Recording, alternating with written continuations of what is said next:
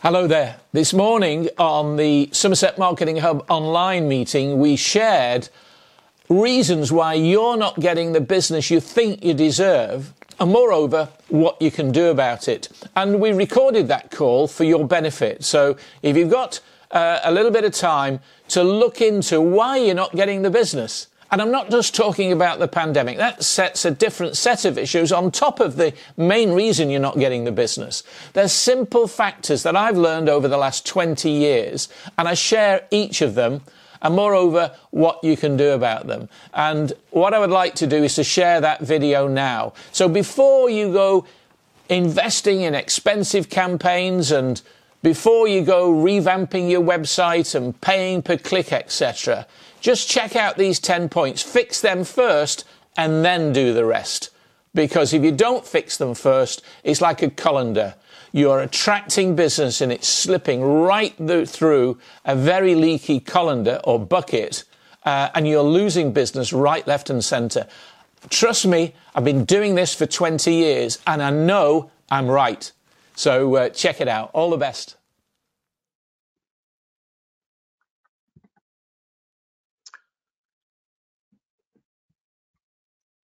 Good morning, everybody. It's Paul Clegg here, and we're going to talk today about why most people, maybe you, don't get the business you deserve and what you can do about it. And this is an element of marketing that people don't understand is marketing, and it's about referral strategies. It's about recommendations. So I read an interesting statistic recently, and that's that 70% of people trust recommendations, but only 10% of people trust advertising. And yet, we don't think recommendations are necessarily a marketing tool, yet we think advertising is. So when we're thinking about getting more business from our marketing, we tend to focus on advertising, and there's no problem with that, whether that's digital advertising on Facebook, whether it's digital advertising through other channels. And yet recommendations are something that maybe just happen. Let me explain. For almost 20 years, I've been involved with an organization called BNI, Business Network International, and they focus primarily on referrals. It's a word that comes up at their meetings maybe 20 or 30 times a meeting. And I've recently decided that I think that misleads a lot of people, particularly people who are looking at that organization for the first time. I looked up the definition of a referral, and just as I thought, it tends to relate to the medical profession. It's where the directing of a patient to a medical specialist or a GP, person whose case has been referred to a specialist doctor. So it's no wonder people become confused. However, if you look at the word recommendation, and there's a couple of suggestions there, it's the action of recommending something or someone. It's an endorsement, it's a commendation, it's a good word, it's a favorable mention. And there's many ways we can do that online. So the first myth, and I think the first thing that people miss out on, is you do a great job, you offer great service, and still you leave money on the table. And I think the problem with that is doing a good job is not enough. When you deliver stuff, products or service, they meet the client's expectations. They expect you to deliver what you've said you'd do. And just as you then move on and you don't give them a second thought, they don't give you a second thought. If you do an outstanding job, if, as we've said on previous meetings, you give wow, something that they don't expect at a time they don't expect it, and you make them feel really special, they may be predisposed to recommend you. And of course, we get recommendations in that way. And so the majority of people I've found sit back, do a good job, and think that that's not enough, that's enough. And I'm here to tell you it's not. The second reason people don't get the business they should from recommendations is they don't ask for them. And if you don't ask, you don't get. I don't know why we don't do this. It's maybe we feel awkward. Maybe we feel it's a bit pushy. Maybe we don't know how to ask or when to ask. But if somebody's had a great service, if they become a customer and they become a regular customer especially, they love what you do, they love the value they give. There's a whole load of people that they know that potentially you could tap into or that you could be recommended to. And yet, for the most part, we don't ask. I think this comes back mainly to the fact that it's easy to take our regular customers for granted. And I know on a previous meeting, we've talked about putting some bones around the whole marketing process and really deciding what the value of a customer is to begin with in terms of monetary value, long-term value, because in that way you can know how much you're able to or prepared to spend to acquire a customer. But I think the other part of valuing a customer is that we really do value them, that we stay in touch, that we build a relationship. And well, like any relationship, it is permissible to ask them for an introduction. You see, because you've done such a great job and you always look and appear as if you're very successful, we've got a very good way of doing that, even when we've got no business coming through, I don't think you need any business. So finding out and discussing how you ask, when you ask, and what you say is very important. I think number 3 is that, and there's a number of people on this particular call that when we've had open access to meetings, we will network. And there's lots of places we can network. I mean, there's network meetings, there's no shortage of those. There's exhibitions that people can go to and meet up with people that we have lost touch with, build relationship, meet new people. There's all sorts of networks. And now digitally online, there's all sorts of networks. But I think for the main part, and I've sometimes been guilty of this at other networks, that I've just turned up to see what's going on. I think it's very important that we network with a purpose, that we network and we're prepared. Because if 70% of the business is done through recommendation, surely it's worth a little bit of our time to be prepared, knowing what we're going to say, how we're going to approach, who we want to meet, and more important, how we're going to develop those relationships after those meetings. Number 4, Jim Rohn, a great hero of mine, sadly dead now. You will become the average of the 5 people you spend the most time with. And I think that has never been so true. I think that's why when people get together in business groups and they're meeting on a regular basis, they build relationships, and they tend to they tend to rise to the level of the people in terms of conversation, their positivity or outlook. But where I'm referring to this in this case is that I think it's very important as part of your strategy for networking, whether it's online or offline, is to surround yourself with people that share the same attitude, but more important, the same market sector that you're targeting. And so, for instance, if you're in the building business, you will want to surround yourself with people that provide other building services. If you're in the legal services, you'll want to surround yourself with accountants, with lawyers, with financial advisors. And if you're in the marketing sector, as Ewan and Kelly and myself are, you'll want to surround yourself with people that operate in that market, because you can each bring something to the party. Also, the language you use and the shared interest actually automatically binds you together. It's easier for me to have a conversation with Ewan and Kelly than perhaps it is with myself and Mark, because Mark I perceive as being very clever because he does numbers, and although I can do numbers, it's not my passion.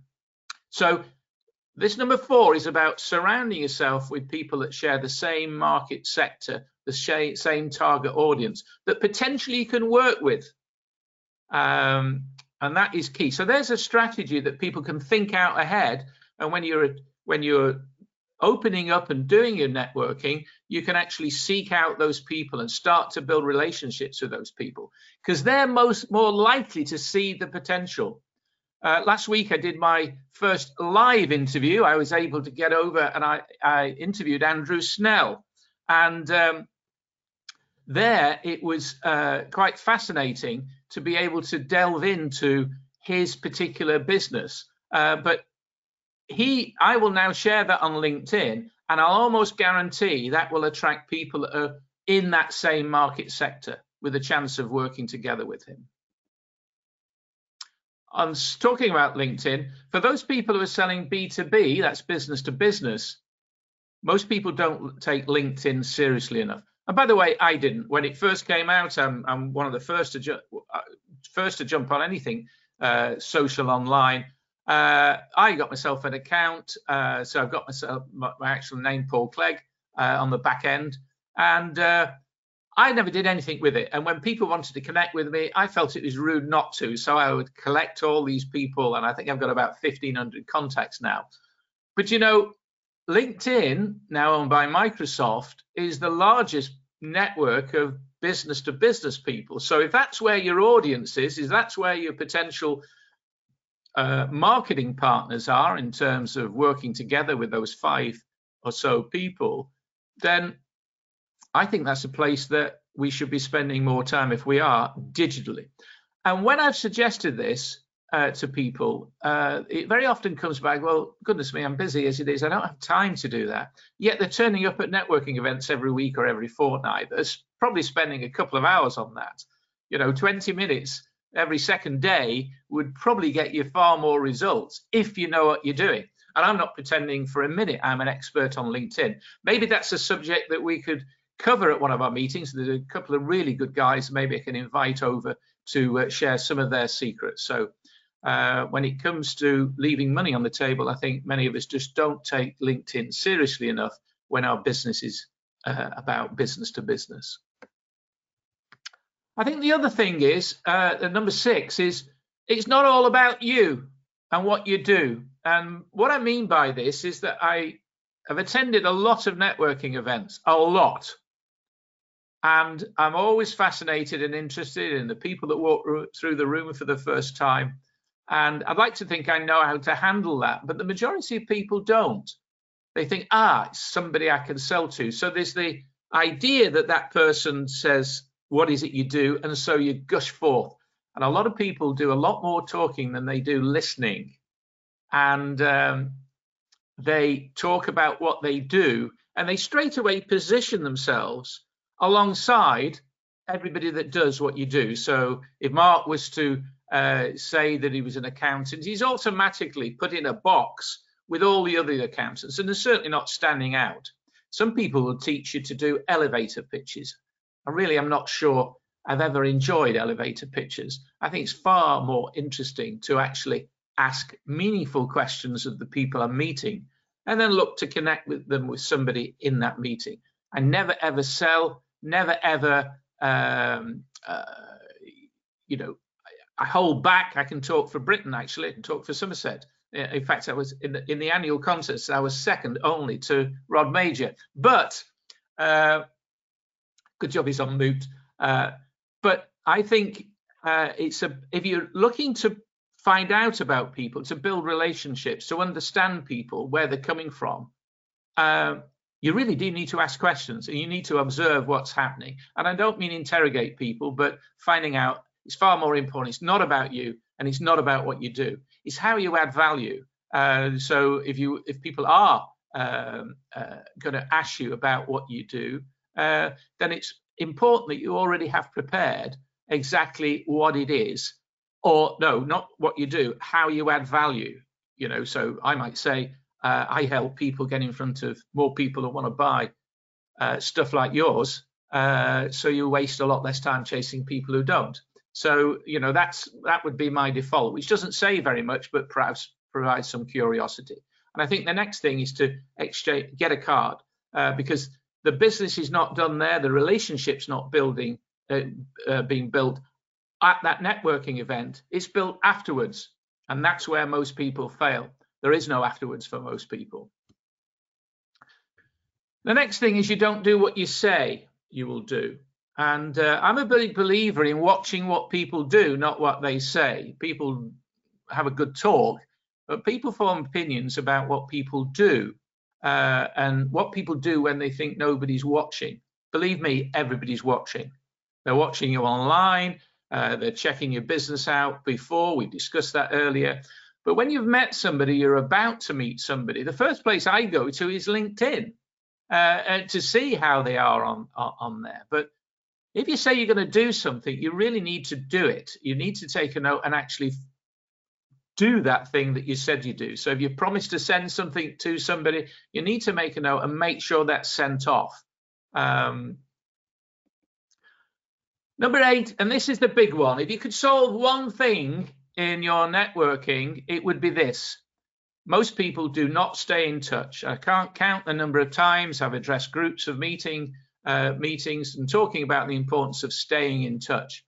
And yet after that meeting, I'll always send a thank you email. I'll always say, good to meet you, etc. It won't be salesy. There'll be no suggestion of a sale. I'll personalize it maybe. I have a template that I use and then I personalize that template.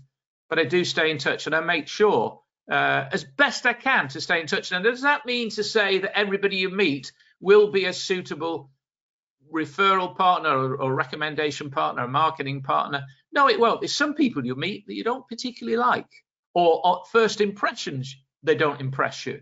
But there's no harm in being polite and at least kicking off a message. And very often I send messages to people after a meeting and I don't hear back. But I'm not keeping score. There could be a good reason for that. But for the most part, most businesses to have no method, no system for staying in touch. There's lots of CRM systems, customer relationship systems out there. There's lots of ways you can do that. I think the majority of people, they just, because they're on Outlook or Apple Mail or whatever, they've got so many things to do. When you leave a meeting, all hell lets loose, and so that meeting is gone. I use something called HubSpot Free. HubSpot's got some really clever stuff, and if you want the full package, you're into about $100 a month, and that's fine. I don't particularly need that. I have the HubSpot Free, and I have it for 2 key reasons. I can scan a business card in seconds. It's very accurate, and I can also have, in the free version, 5 templates that are pre-prepared. And so I have one that says introduction after a meeting, and I can pull that down. I can add something to it at the top and bang, it's gone. And I can scan a dozen cards in about 10 minutes. And I can also set in that software a follow-up for 3 days. It's automatically, there is a follow-up for 3 days. I've set it as that. And then in 3 days' time, I'm reminded that I met those people, I've not heard back from them, and I want to develop the relationship, I can do. So that's a useful one for yourselves. But if you've got a better system or you've got your own system, but you need a system, you see, your business is very much largely dependent upon the audience you have. You think people with the biggest audiences, biggest business, they've got the largest audience. And yet we've met so many people and we've never gathered that data, we've never gathered that list. And people say the value of your business is related to the size of the list. I think the value of your business is related to the relationship you have with that list. So it's very important not only to make sure that you capture data from everybody you've ever met and get it into some meaningful list in the easiest way possible, and they find a way to stay in touch, because you never know when those people, and just as Barry has said, you just never know when that business will break. 82% of all sales take place after the 7th touch, and we're just not making more than 1 touch. I know that to be true because I've attended thousands of networking events. Number 9, I've really just touched on this. You don't spend enough time building, nurturing, and developing your network. And I think I've just covered that in number 7.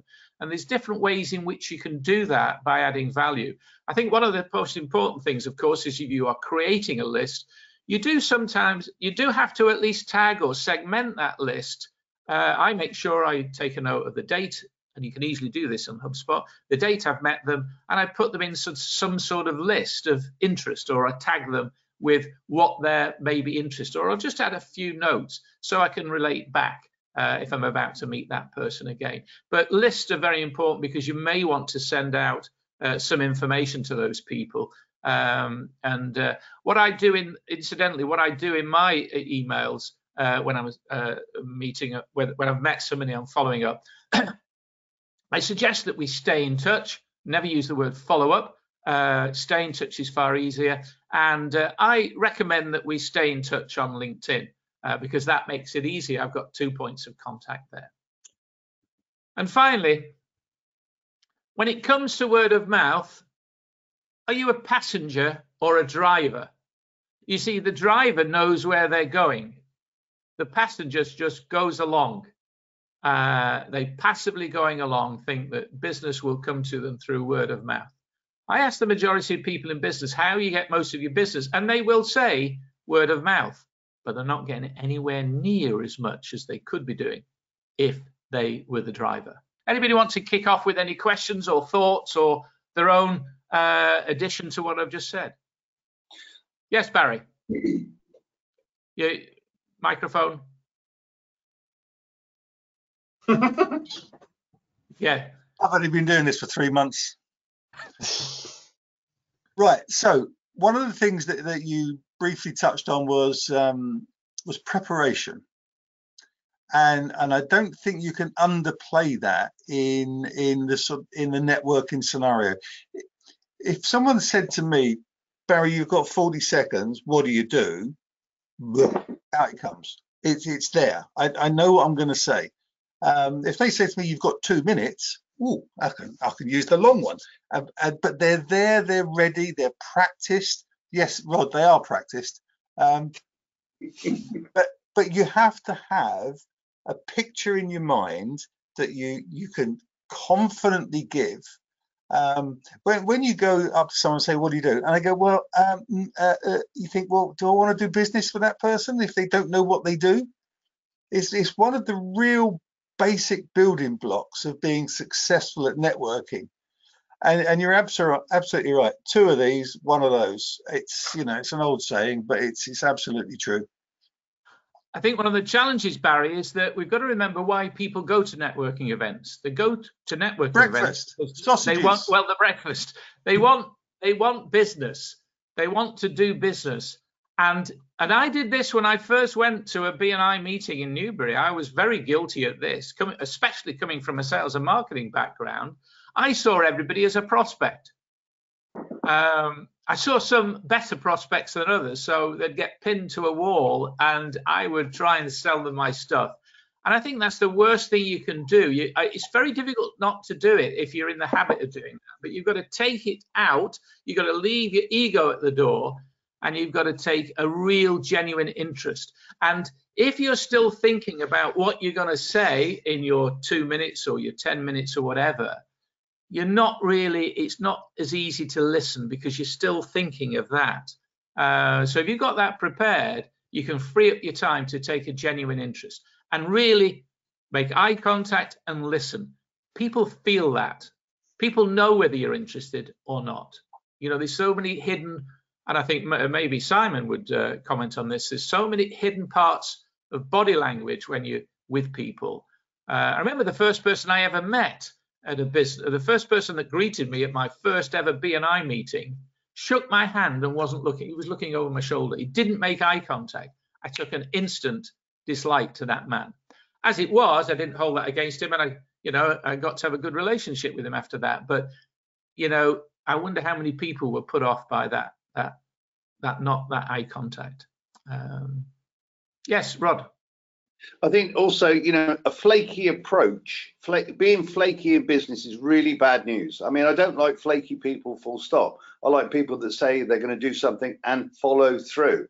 And it's like my approach on the market. If you take something like that, I'm there every week. I don't always get, you know, someone to follow up, but I always get someone to speak to. It's about building that relationship with your goal or your target audience, and like going for networking meetings. And I mean, I go along on the same meeting as Barry.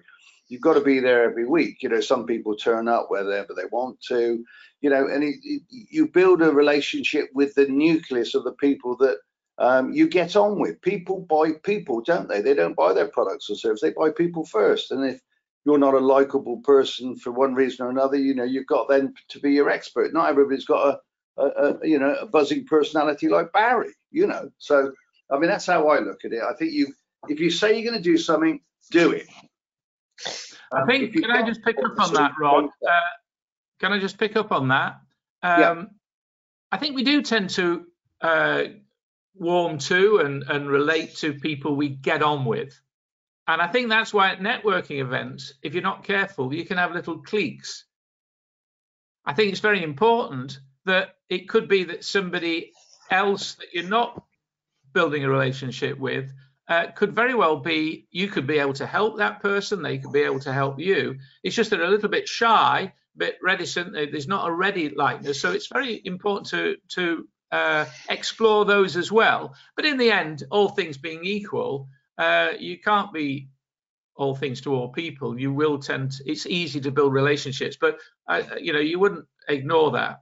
And I'm glad you turn up to 4 networking every week, given they only meet every 2 weeks. So I don't know what you do on your own in between, but anybody else? Yes, Ewan. I think it's a fascinating area because Kelly and I've been running this business for 13 years and we've run the new business for 4 or 5 months, and networking is something I've never actively done. The first time I came was when I met you, Paul, at Wells. And I think the most interesting thing that you said to me in that thing is being the driver, not the passenger. And, I was, before all this lockdown happened, that was my next area, was to get involved in some of the networking, because it's an area that I simply don't know. I've done marketing all my life. I know marketing, but I know very much a technical area of marketing. And that idea of being the driver and not the passenger, I think probably that we're still very much passengers. We always say, I've always got business from recommendation, but if you ask me, have I actively gone out and actively done it? No, I haven't. It's always just fallen in my lap, luckily. So now having to shift that towards actively being more active, I suppose, in it is quite a challenge, actually. This is not an area I know. It is, and bear in mind, I've spent thousands and thousands of hours involved in this very subject, and especially turning business cards into business. Exchanging of business cards is great for Barry, but it very rarely leads to business because people just dump the cards. They put them in a box, or they put them in a drawer and never look at them again. They don't have a means of taking them, putting them in digital. So that's the first thing I would ever recommend. And I think because people are not sure, there you go, and we know what price we can get good cards from Barry. I've got 7 blocks of those. Sorry? I've got 7 blocks like that. Good. Oh, those are other people's cards. Yeah, oh yeah. All right, I'm gonna challenge you now. Is that where they are, or have you put them into some digital form? The vast majority are wrapped up in an elastic band in that drawer. Probably less than 10%, and that might be an exaggeration, are on a Excel spreadsheet that I use for my CRM. There's a big gap where you're losing business. Yeah. Can I good for your business, because if you gather everybody's cards, you can go and sell them more. Well, this is true. I always take printed matter and recycle it. I might even read it sometimes. Right. So one of the things that you also need to do at a networking meeting or a BNI meeting, whatever one it is follow up. You're absolutely right. When you're at the meeting, you don't want to be the push buy my shit person. You want to be the person that 6 hours later pops up on LinkedIn and says, "Morning, Simon. Met you for the first time this morning at Paul's chat show. Can we connect on here?" And then you start that step 2, and then you go on to step 3 and step 4, and you start that process. But it's always nice when someone says, "Oh, met you this morning. Can I connect?" You go, "Oh, you like me?" And then you go, as Rod said, people do business with people, and instead of seeing that bloke with a stupid thong hanging from his banner, he's the bloke that followed up with me. I think staying in touch is important. I went through a phase of staying in touch in order to be able to get my point over. So I'd be very quick to do one-on-ones. In fact, very, very quickly, I used to say to new members, we need to get together. I need to know more about how I can help you get business. But it was a little bit of a fib, if I'm honest. It was a matter of, let's get together over a coffee and I've got more time to sell you my stuff. I stopped that a long time ago, and I found that by taking a genuine interest, people know. And if you take a genuine interest, because I stopped thinking about the person I'm speaking to. I'm not thinking about Simon buying my services. Okay? It's about where, you know, is there something we have in common? Is there something we could develop? But it's genuinely about finding a bit more, because it doesn't cost me anything to put Simon in touch with somebody that might help him. The fact that we have not been in touch for a long time, I'm sure that he doesn't necessarily think of me, and I don't necessarily think of Simon's, but it's because we've not stayed in touch, except maybe we've seen each other's posts on Facebook, and things like Facebook can serve that purpose. But it's having that attitude, I think, that the people in your meeting, the people in your network, the people you're speaking to is not necessarily your prospect, and they don't need to be.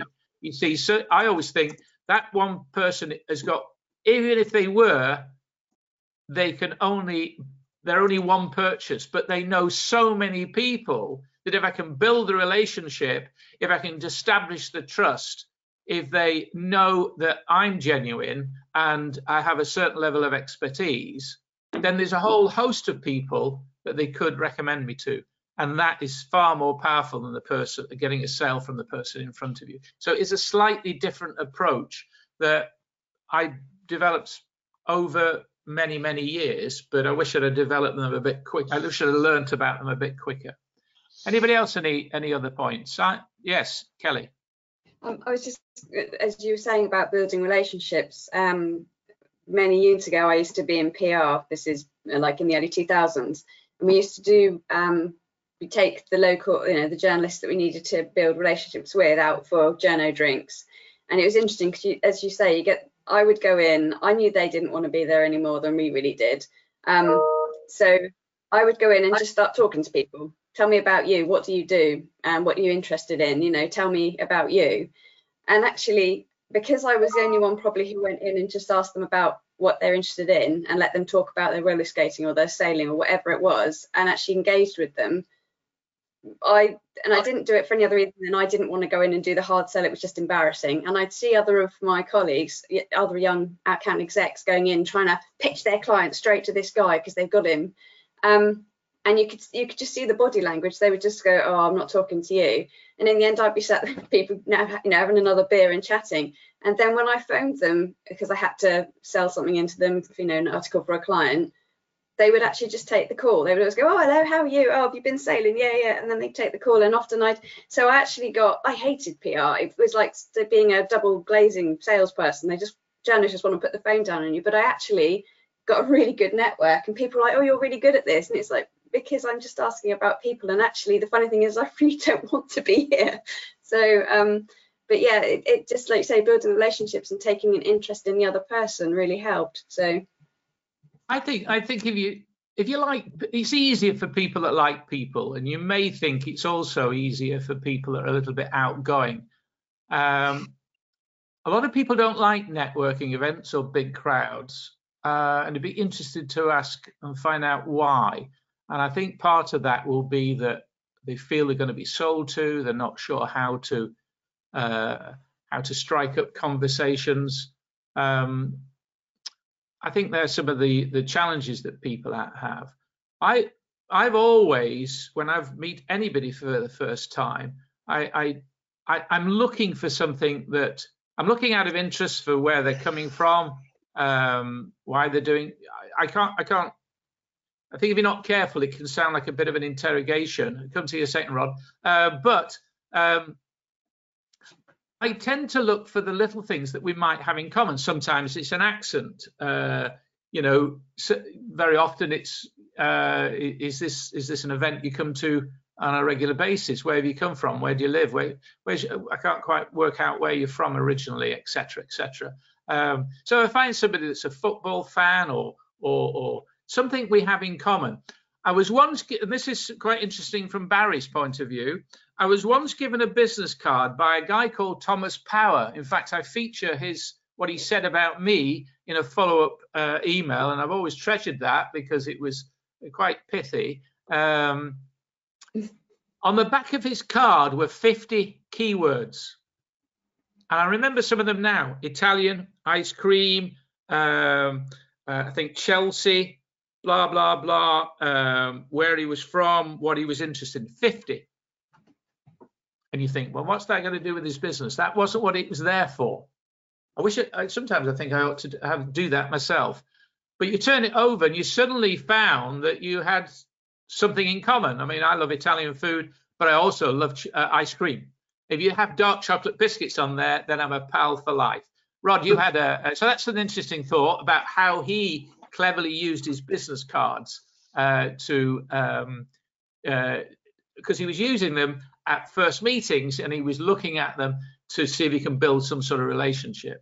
I think Andy Bounds used to tell me that when he sent invoices out, on the back of the invoice, which is free space, he would have printed testimonials and the sort of business he was looking for. Because one of the things I didn't mention in the short presentation is that very often we are not specific enough in asking for who we want to be introduced to, what type of businesses.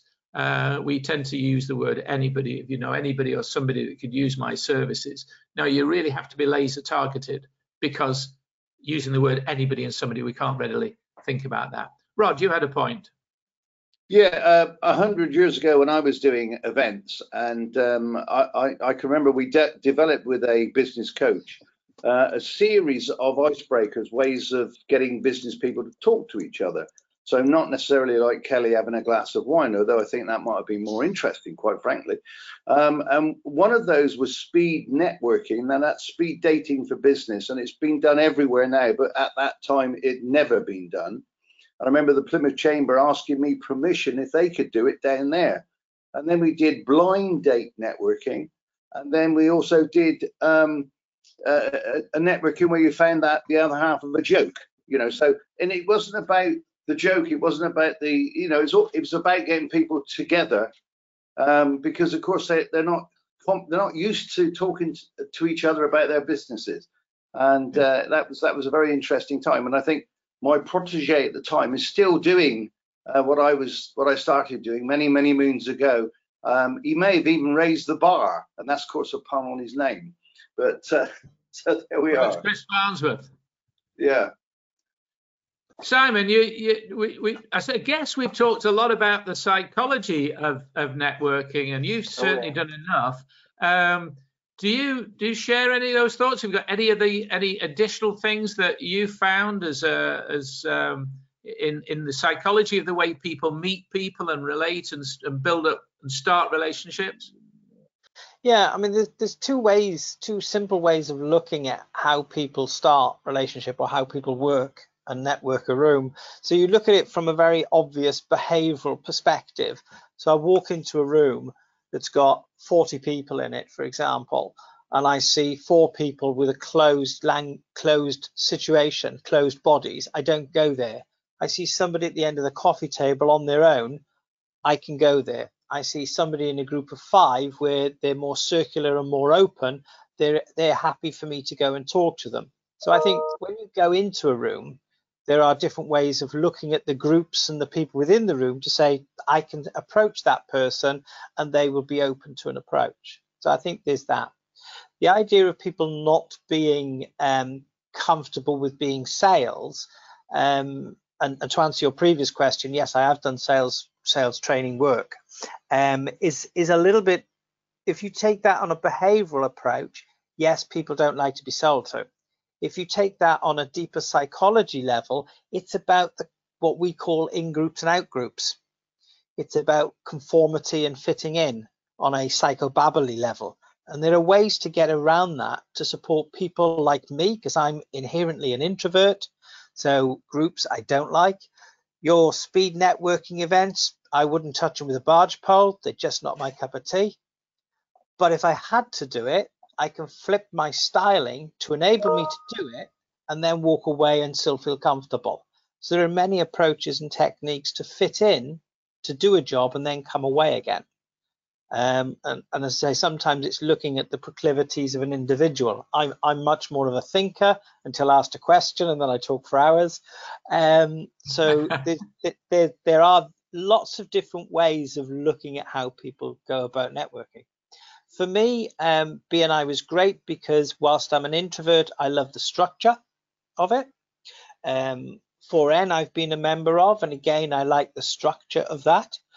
What I struggle with, and this is then relating to what you talked about, was in my sector's been mixed where I've gone and what I've done, which is why I'm honing down what I'm trying to do now, has been quite mixed. So the idea of finding 5 people in the psychobabble world that are happy to connect and have a relationship, certainly in psychotherapy and counselling world, it's like looking for hen's teeth, because they don't want to know.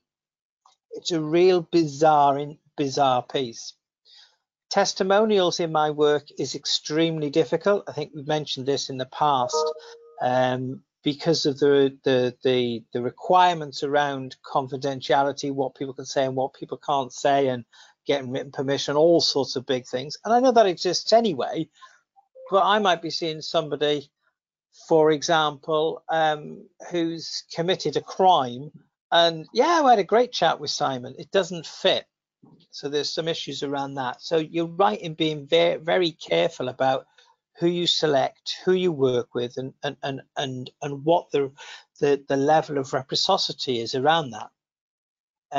The rapport piece in the relationship, our challenge, there are some really good psychology models out there and working models that you can walk into a room, you can be completely not liking anybody in the room and walk out with everybody's business card, and you have a relationship with everybody and they think you're brilliant. And they are so quick and so easy. But yeah, so I can go on for hours. I'll shut up. By the way, the dog escaped, and he doesn't like other dogs, so that's why I had to go. He got out of the house. That's all right. That's all right. It's a big animal as well. I find psychology fascinating, especially when it comes to. I think men as problem solvers, and I tend to want to help people with a solution. I found it doesn't work with women. Women just want to talk about their problems. They don't want a solution. Am I right, Kelly? Yes, that's the traditional thing, isn't it? Yeah. But then I do that problem solving. I forget, my friends come to me and I forget they want to listen. I'm like, oh, you could fix that like this. And they're like, yeah, I actually just wanted to talk. Sorry. That's right. Carry on. Another hour later. Keep going. It's cool. There's 2 points there that you mentioned, Simon. I hate speed networking, because I'm always on that mindset that it's about relationships. However, I did write, and I was looking through some old files. I've got 10 points you need to know about speed dating. Speed. There you go. Speed networking. I might share that in the Facebook group. So there is a way, but I've always felt it was a rush way that everybody was selling to me. So and that I felt I had to do the same, and that just doesn't work in my view. There is an art to it. I'm sure Rod would certainly be able to tell you, even if it's only about speed dating. But the other thing, talking about the challenges that you say you've had and about the confidentiality, the only point I would make here is that when I've said earlier, it's not about what you do, it's what the other person is left with after you've done what you do. And inevitably, that is an emotional feeling. It's you've helped solve a problem, and it's how they feel about that. So, I think stories and this is why I think Rod is a master, because when he's talking, when you're talking with him, he really isn't getting into any big words, but he tells some great stories. And I think stories are absolutely gold, because people can relate to. So you're talking about, for instance, the person that's committed a crime. I'm quite fascinated as to what he did, what his issues were, and how you helped him. So you could produce a story around that, that some of us are related to, so that when we meet our criminal friends, we might be able to push them your way.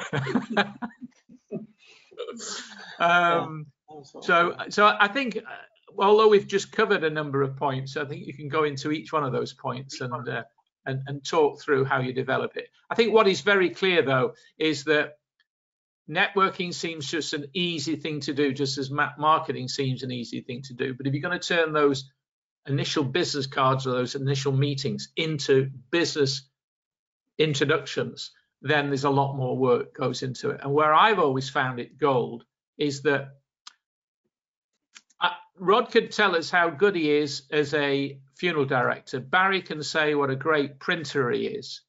But when they both of them can get a lot of other people telling people they know how good they are, that's even more. That is far more valuable, because we expect Rod to tell you how good he is, and we expect Barry to tell you how good he is. But if other people start to tell me how good Barry is, somehow I'm going to pick up on that. And that is where we want to get to. So how you do that, you don't do it in the first meeting, you do it by building some of the things that we've talked about. Well, was I right? How many of those 10 areas are you just not doing? And they're not expensive to fix. You can fix them so easily, but you need to fix them, because otherwise you've got a bucket that's leaking. You're spending money and time to attract new business, but they're leaking through your system because you're not doing the majority of those things that I've just covered. I guarantee it. 20 years experience tells me that this is where businesses miss out on the small stuff that just happens to be the big stuff. All the very best. Speak to you soon.